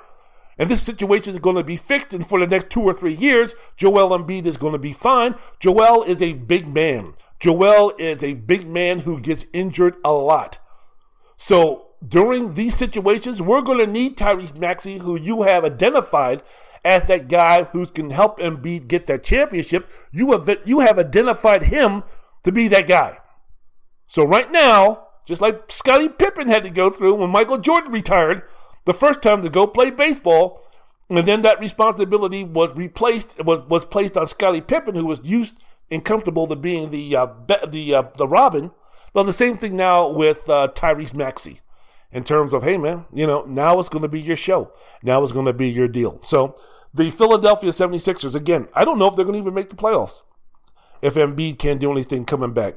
So interesting developments for the number 6 through 8 seeds in the Eastern Conference, when you have the Indiana Pacers, the Miami Heat, the Orlando Magic. They're all separated by a half game of each other. Miami now has the number 6 seed after beating Sacramento on the road because Jimmy Butler and a couple of others were suspended after that little melee they got involved with the New Orleans Pelicans. And God bless, I don't know who, Kevin Love. Yeah, God bless Kevin Love, who basically bear hugged Zion Williamson. And God bless him that he didn't go up into the basket with the ball, because Zion is that strong. But the Heat played without Jimmy Butler and Tyler Hero and a couple of others. They've won 8 of their last 10 games, including 3 straight on the road. They've beaten not only the Sacramento Kings twice, but they've also beaten New Orleans, Milwaukee, Orlando, Philadelphia, Washington, San Antonio, and again, Sacramento twice. So you're speaking about wins that make you go, with New Orleans, Minnesota, Orlando, Philadelphia without Joel Embiid, yeah, whatever. Washington, again, homecoming game. It's like a major college team playing the SWAC or the MEAC team. San Antonio wins. So, what to make of this stew? What's to make of this recipe? What's to make of what's happening with the Miami Heat, where, yeah, they've won 8 out of the 10 games, and outside of Milwaukee, even though Milwaukee is still learning with Dame and Giannis and Doc and those guys. Chris Middleton didn't play in that game.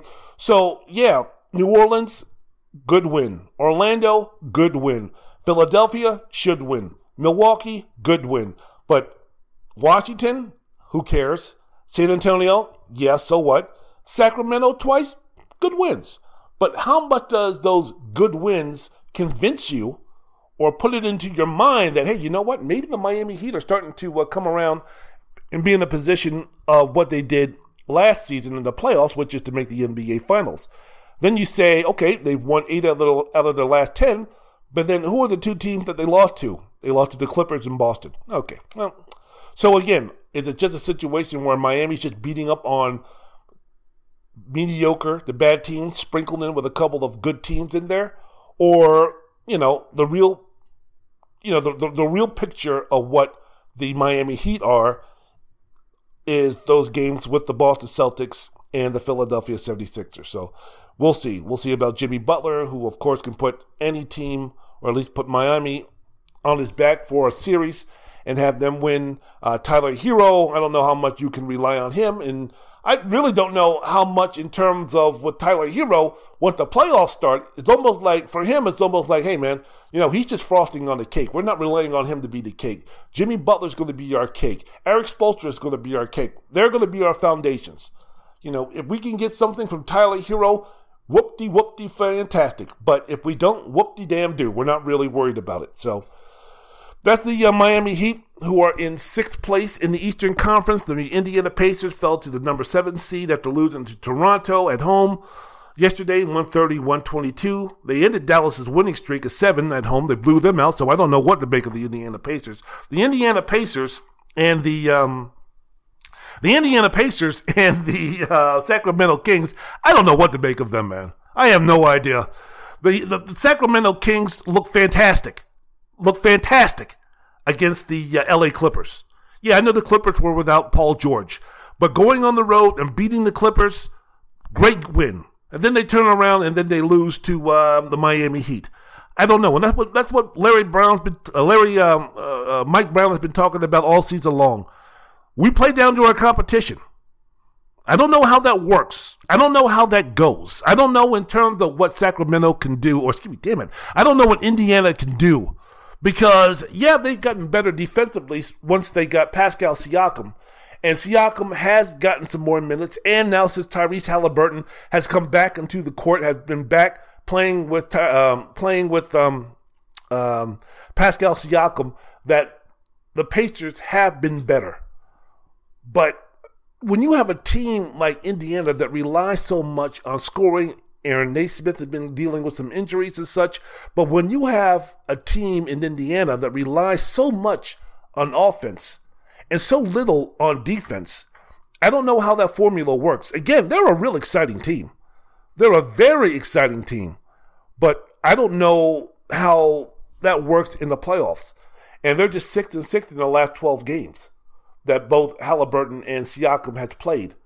So I don't know exactly, once those guys get it rolling, I don't know if they're going to remain average. I don't know if they're going to get better, how much better they're going to get. Are they going to be a threat to Milwaukee if they can get Middleton back and be able to formulate a better team chemistry and get them going to win some basketball games and, get better on the defensive end? They went out and got themselves Pat Beverly for Milwaukee, so how much of that is going to help?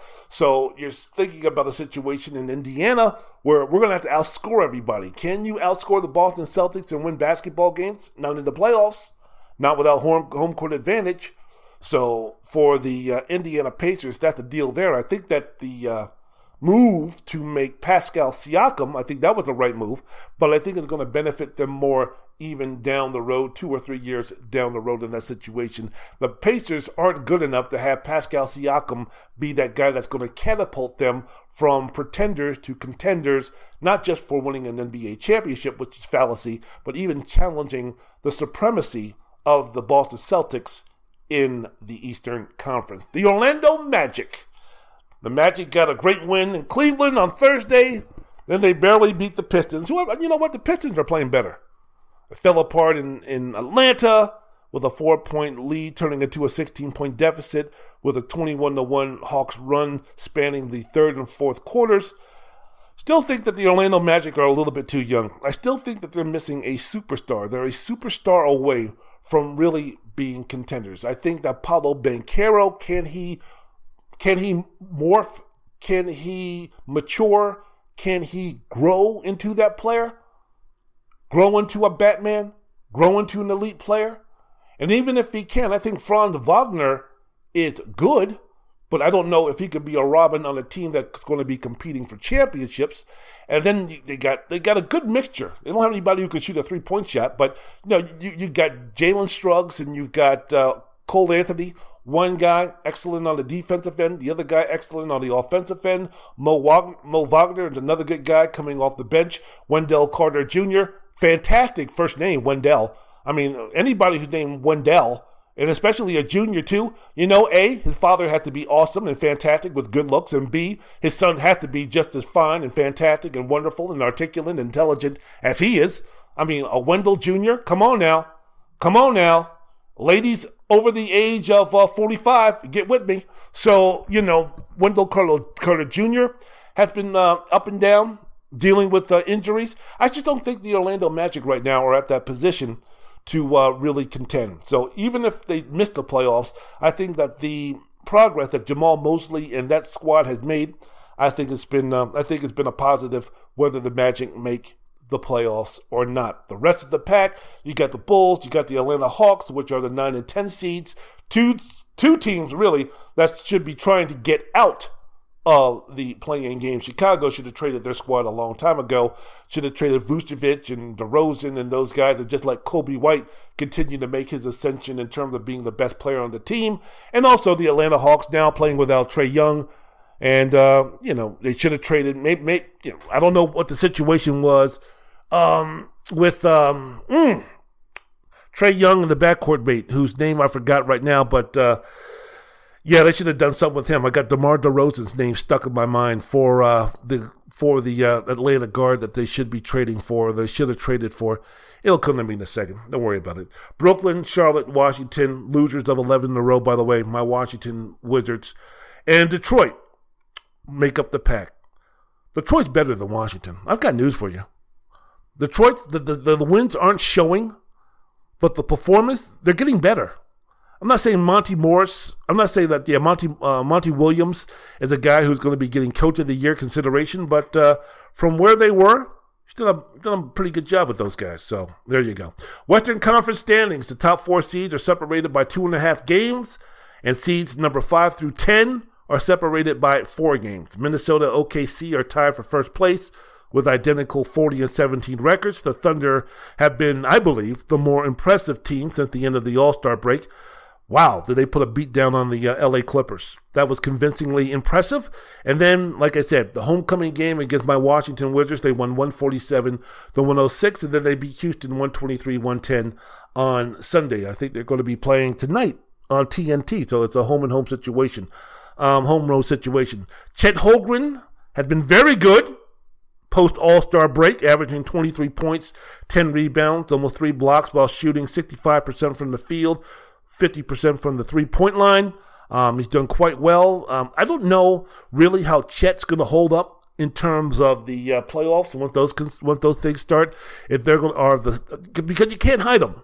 Like for instance, he's going to have to guard Nikola Jokic for an extended amount of time in the playoffs. You just can't. Well, meanwhile on the offensive end, you can have Aaron Gordon guard Chet Holmgren and maybe have Nikola Jokic guard someone else, like a Josh Giddey, who's really not, who really doesn't look to score.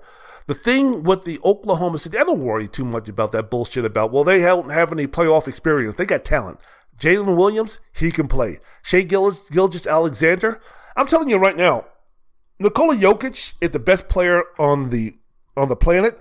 But if you're speaking about two-way players, I think SGA is the best two-way player in the game today. And I'm not saying that he's the best defensive player, but when you take into account what his responsibilities are on the offensive end and then the way that he plays defense, I think that makes him the best two-way player in the game. Now, I still think Nikola Jokic is the best player in the game because of this. Jokic is not a rim protector, but what Jokic does from the offensive standpoint mitigates some of his weaknesses on the defensive standpoint. So what I'm trying to say is, Shai Gilgeous-Alexander, fantastic offensive player and a good defensive player. But Jokic, when you're speaking about offense, it's out of this world what he does with the Nuggets.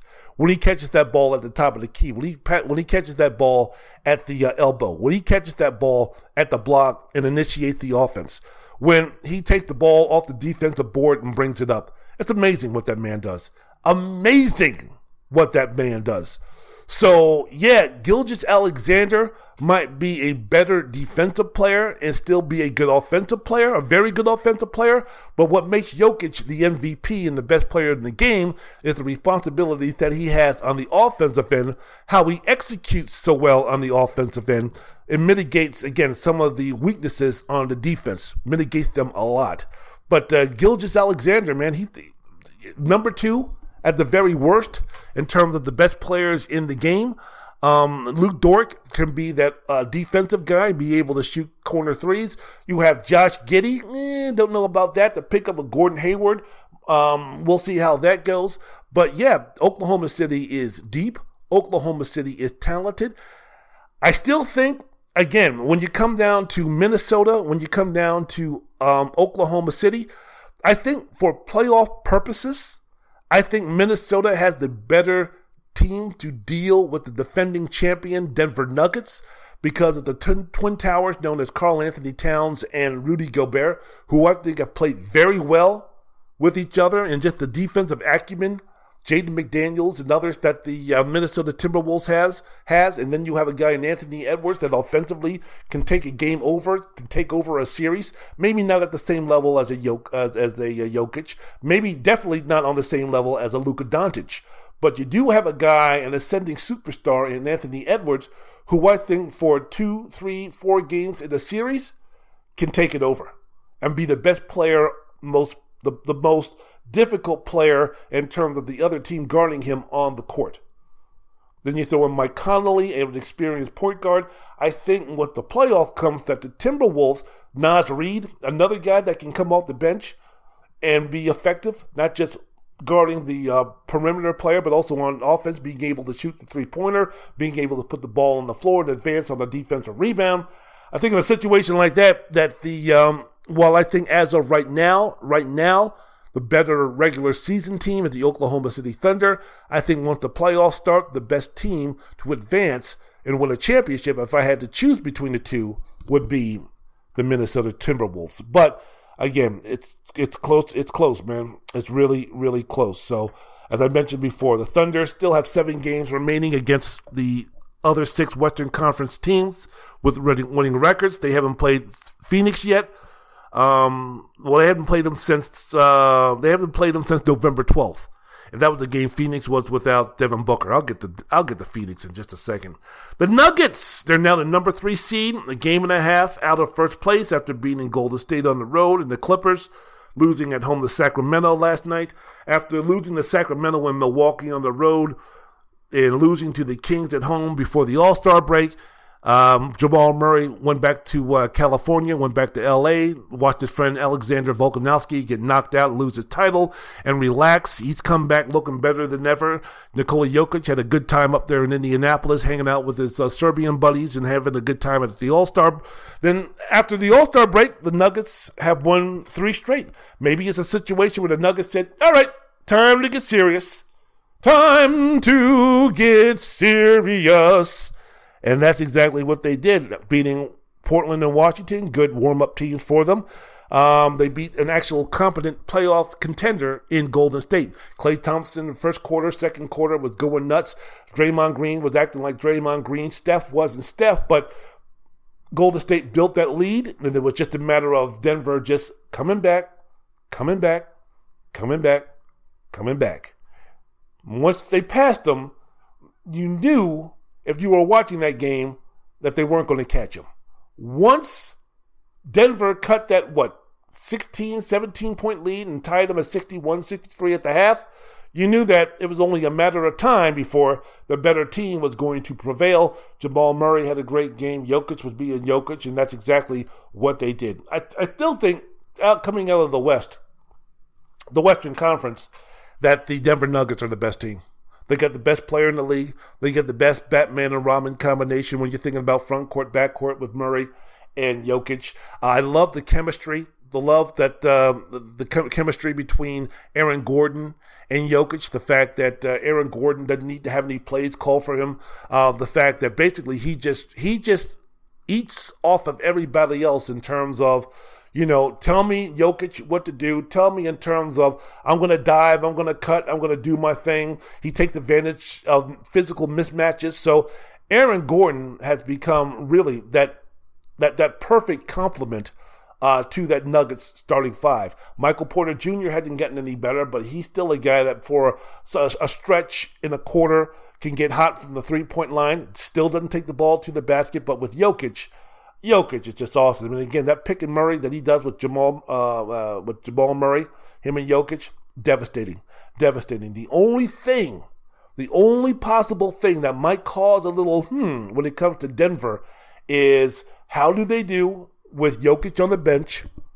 Because when he's on the bench, Denver gets a lot worse than when he is on the court.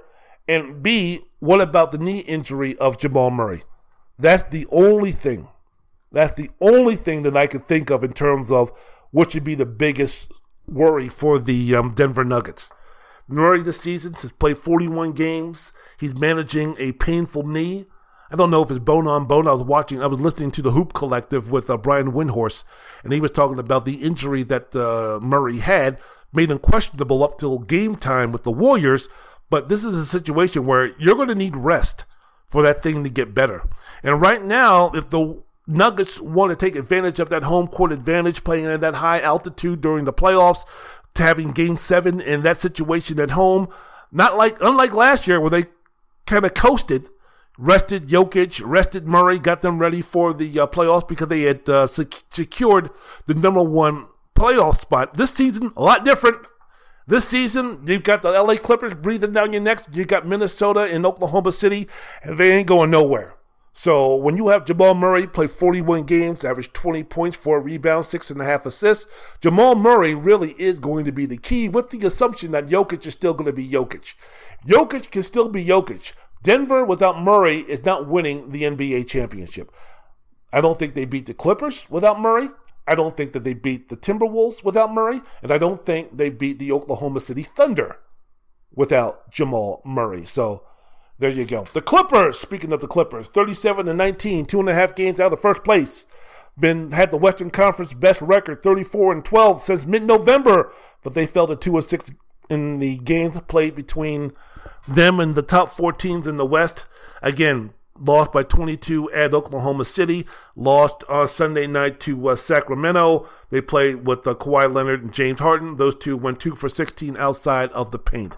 So, Clipper fans, Clippers, let me ask you, man, what's up with them? You worried? You nervous? You concerned? What's the deal? What to deal with that? Because you still got Kawhi, right? Now, the key is that Paul George missed the last game, all right? Now, for the Clippers, again, what has been the bugaboo? What has been the main sticking point? What has been the obstacle that the Clippers have not been able to get over since the pairing of Paul George and Kawhi Leonard? It's been health. Torn meniscus. Missed the entire season for Kawhi Leonard. Paul George getting injured last year. It's been health for the Clippers. If the Clippers are healthy, relatively healthy, if Kawhi can be like Kawhi this season, if Paul George can play like he did this season, the Clippers have a chance not just only to win the Western Conference, they have a chance to win the championship. Now, a lot of this, again, if we're going to be speaking about the Clippers winning the championship, yes, the responsibility falls to Kawhi Leonard. Second, it falls to Paul George. But, man, they're going to need James Harden.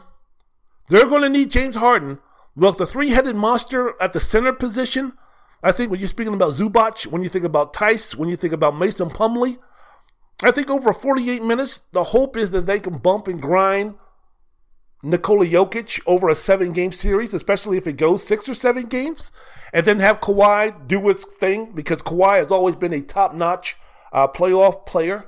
You saw before he got injured against Dallas how devastatingly awesome that guy was. So if, from the offensive standpoint, if Kawhi Leonard can elevate, Paul George can follow the lead, and then again, the three-headed triumvirate of Plumlee, Zubac, and Tice can wear down Nikola Jokic enough, not stop him, but slow him down enough that a hobbled Jamal Murray can't raise his game to the point to where it helps him or to where it mitigates that the load that Nikola Jokic is going to have. There could be a possibility where the Nuggets, who are still trying to formulate their bench with Christian Brown and also Peyton Watson, they don't step up. They don't take the place of what Bruce Brown and Jeff Green gave them last season. So if the Nuggets are going to go down to the Clippers, or if the Clippers are going to beat the Nuggets and then move on against the Timberwolves or against the Phoenix Suns or against the Oklahoma City Thunder, they're going to need James Harden. They're going to need James Harden. They're going to need James Harden. They're going to need James Harden. Yet they are. Are they going to need James Harden, Wendell? They're going to need James Harden. So it's a situation where, yeah, they don't need to have James Harden be the guy that Philadelphia wanted him to be. James Harden doesn't need to be the guy that Houston wanted him to be when he was clearly one of the best players, if not the best player in the NBA during the regular season. But if they're going to want to move on and win an NBA championship, they got to get something from the third banana of James Harden, which is, again, on the assumption that Kawhi is going to be playing at a high level, that Paul George is going to recover from his injury and come back and be fine. They're going to need something from James Harden. He can't run and hide. He can't run and hide. The Clippers are good enough without James Harden to possibly make it to the second round, even to the Western Conference Finals. But for them to win a championship, I don't want James Harden to be the guy that he was in Houston. I don't want him to be the guy that he was in Philadelphia in terms of expectations are concerned or responsibilities are concerned. But I do need him to gravitate, to elevate to a much higher level of play. And when I say elevate to a much higher level of play, I'm speaking about a lot higher than he was with the playoff performances he put when he was with Houston and when he was with Philadelphia. So we will see about that. So quickly, let me go ahead and get through with all the rest of these. I'm not going to talk about Golden State, and I'm not going to be talking about the Lakers. I'm kind of tired. I need a Laker break. I need a LeBron break. I'm not hating on LeBron, but I mean, I'm just tired. I don't want to talk about LeBron. I just don't want to talk about LeBron and the Lakers. I don't want to be meandering and speaking about a team that's in 9th and 10th place. I just don't. It doesn't interest me right now. You know, just because he's LeBron, just because they're the Lakers, just because you have Steph Curry, and just because you have Golden State, man, that game against the Denver Nuggets just showed clear as day. Man, just because Golden State have won 8 out of 10, just because they've been hot, don't sit there and talk about, ooh, Golden State. Are they going to beat? No. No. I spoke about Golden State last week on my last podcast. Are you going to really put your trust in Jonathan Kuminga being the second best player on the team? Because he is right now behind Steph. As of right now, I don't think Klay's going to get better. Klay coming off the bench, he'll have his moments, but to be impactful in a game or a series, that Klay Thompson is gone. I don't even think Klay Thompson even has that responsibility anymore in any way, shape, or form. I think anything after 15, 18 points they get from Klay Thompson is going to be gravy. But who else on that team? Draymond? Kevon Looney? Especially when you're speaking about the Golden State Warriors, their best team is that small lineup, which includes Kuminga, which includes Wiggins, which includes Draymond, which includes Steph Curry, which includes Brandon Przinski, whatever that guy's name was, the white boy from Santa Clara, Mount St. Mary, somewhere. I mean, that lineup, that's Golden State's best lineup. That lineup ain't beating Denver. That lineup ain't beating Minnesota. That lineup ain't beating the Clippers. That lineup ain't beating the Thunder. No. I don't give a damn how great Stephen Curry is. No. Not unless he shoots 30 for 33 from the three-point line in four of the 7 games. No, Golden State, no, it ain't happening. So, sorry I went on about Golden State, but no, I don't feel like talking about them. No, I don't feel like talking about the Lakers. No, I don't care that LeBron signing in the offseason, he wants a 2-year deal and about his son. No, I don't care. I know he missed the game on, not Sunday. First game back. San Antonio? What was the Lakers' first game back? I watched them against the Spurs. I watched them against Phoenix. Who did they lose to coming out the gate post All-Star break where he was out with an ankle injury? Oh, I don't know. Hey, man, you be 54 and try to remember what you did 15 minutes ago, and good luck on that one. But, for the most part, not interested in going on and on about the Lakers. Just not. Have them do something. Make some moves for real in terms of on the court. I'm not talking about trades or anything like that. Spencer Dinwiddie came to the team and everybody's like, oh, shit. Like all of a sudden they traded for Joel Embiid or something like that. Like all of a sudden Luka's going to be coming to the squad. Spencer Dinwiddie. Come on, man. Really? That's supposed to get me excited? That's supposed to get me running up and down the streets going, yoo-hoo! Come on, man. Enough. I want to talk about just to end the program, because look, Sacramento, Phoenix, New Orleans, Dallas, basically they're 2.5 games behind each other for 5th place and for 8th place. And the way that the schedule's going, man, I could be up here next Tuesday talking about Sacramento, who's right now in 5th or 6th. They could be out. They could be in 8th. Dallas, they could be in 5th. Phoenix, they could be in 5th, or they could be out in the playoffs. New Orleans, who knows? Again, New Orleans, I don't know what to make of those guys. Phoenix, they're not doing anything unless Bradley Beal comes back. I mean, the pressure and the responsibilities that are being put on Kevin Durant and Devin Booker are enormous. And unless they go nuclear during the playoffs like they did for a couple of games against Denver, they're not going anywhere. Now, I think Yusuf Nurkic, the Bosnian Bear, has gotten a lot better as the season has went along. I think Grayson Allen is playing his best basketball of his NBA career. But without Bradley Beal, no, they're not going anywhere. And Bradley Beal, first it was his back, then it was his nose, then it was his shoulder, then it was his ankle, and now it's back to his hamstring. I mean, my man has only played in, 20-something games so far? And now, when he's played with both Booker and Durant, Phoenix, from an offensive standpoint, have been fantastic. And again, I think that Nurkic gives them enough girth underneath the basket to do some things in the playoff in terms of making some real noise. But, man, if you're going to go into the series, if you're going to go into a playoff series, especially against some of the better teams without Bradley Beal, and have to rely on 35, 36, 30-something-year-old Kevin Durant playing the heavy minutes and doing the heavy lifting along with Devin Booker from the point guard position, you ain't going to go anywhere. You're not going to do anything. Sacramento, again, I don't know what to make of those guys. Sacramento, again, looks good against the Clippers, and then they lose at home to Miami. De'Aaron Fox and Domantas Sabonis. Okay, but again, this is a situation where has Sabonis, who's an all-star, quasi-all-star, close to an all-star, good enough to be an all-star, but has he improved his game as in, is he able to make a 10 to 12, 15-footer in the playoffs? Or is it going to be just a rewind of what we saw from last season's playoff series against the Golden State Warriors, where Draymond was basically begging him to shoot from the free-throw line, and Sabonis wouldn't do it, which clogged up the paint.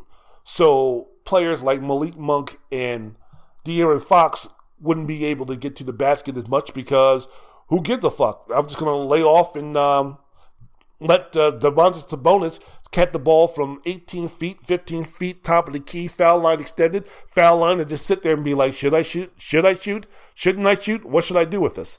So for Sacramento, I don't know, man. I don't know. You still have Harrison Barnes on your team. You needed to make an upgrade there. They didn't. Kevin Huerter, up and down with him. Keegan Murray, he's gotten better this season than his rookie season and season before, but still, I mean, are you looking to really count on him? So I think Sacramento is really missing that one scoring piece from the front court to really make some noise in the Western Conference and move on. So there you go. All right, you know what? It's been so long. This podcast, so I'm going to end it right now. I'll speak about my Georgetown Hoyas on my next podcast. Maybe, tearing them apart. I don't know. They're not going to beat Villanova. And I don't know who they got. Xavier this weekend at home. They're not going to beat them either. So I'll be in a much more sour and dour and foul mood to speak about my Hoyas. But the light at the end of the tunnel from what I was reading from Hilltop News, the blog featuring the Hoyas, some really good stuff from that article and the future, why it has me in such a giddy mood. Not Josh Giddey, because I'm not going to be hanging around high schools looking for females too, but in a other giddy mood. So yeah, there's the deal. Want to thank everybody for listening to my podcast. Again, Download, subscribe, rate, review, do all that good stuff. And always remember, y'all, please, like I was James Brown, see what we can do something to add more love, more unity, more respect to our society. Man, we don't need any more division. We don't need any of that, man. We need love, we need peace, and we need unity. I'm going to do my part. Hopefully you can do your part. And let's see what happens. God willing, I'll still be here in a week when I'll be speaking to you again. Wendell Wallace, Wendell's World of Sports. Get me out of here with some music.